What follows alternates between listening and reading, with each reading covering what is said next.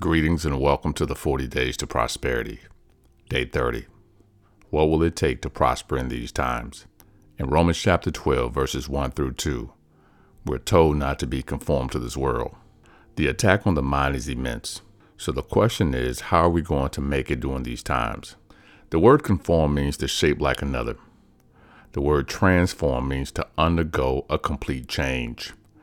The Amplified Version says it this way: be transformed, changed by the entire renewal of your mind, by its new ideas and its new attitude. In Psalms chapter 1, stanza 1 through 3, we see the principle of total immersion.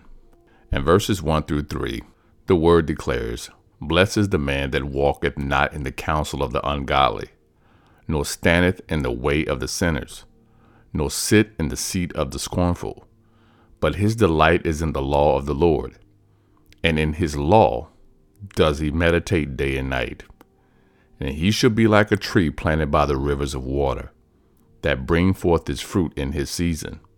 His leaf shall not wither, and whatsoever he does shall prosper."